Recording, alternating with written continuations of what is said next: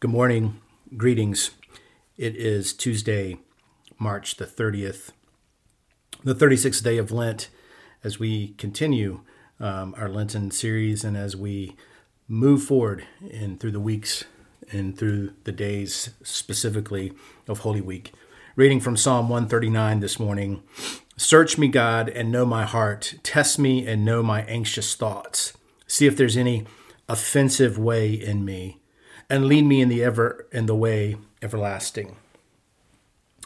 David wanted to analyze his motives and his behavior. And so he's asking God to help guide him, to help him see what thoughts or actions may not align or be in line with God's thoughts.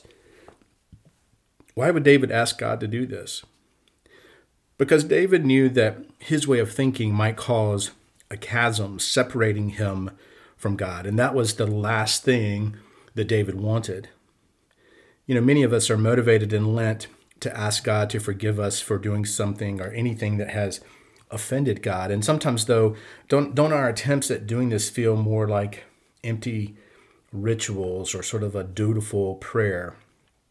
We say a quick prayer and then end it with amen. And then after the amen, how long do we usually sit around waiting for God to point out anything God found in his search? Do we do this because we're busy or because we fear what God will do after he completes his search? David knew that he had nothing to fear in allowing God to search his heart, not because he felt there was nothing offending there, but because he knew that our God is a loving, merciful, and gracious God.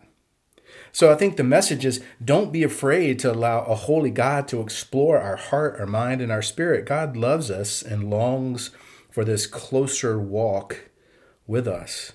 So will we be willing to pause, to ask God to search us, and then sit and wait long enough for God to point out what it is that we need to see and what it is we need to work on?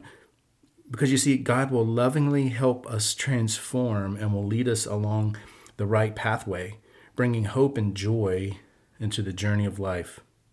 So Lord, you know me better than I know myself. Search the deepest parts of my heart for anything that is displeasing to you. Examine my attitudes, my actions. Show me what needs to be transformed and help me to change it so that I will not only be closer to you, but will also be able to go where you lead me and do what you're calling me to do.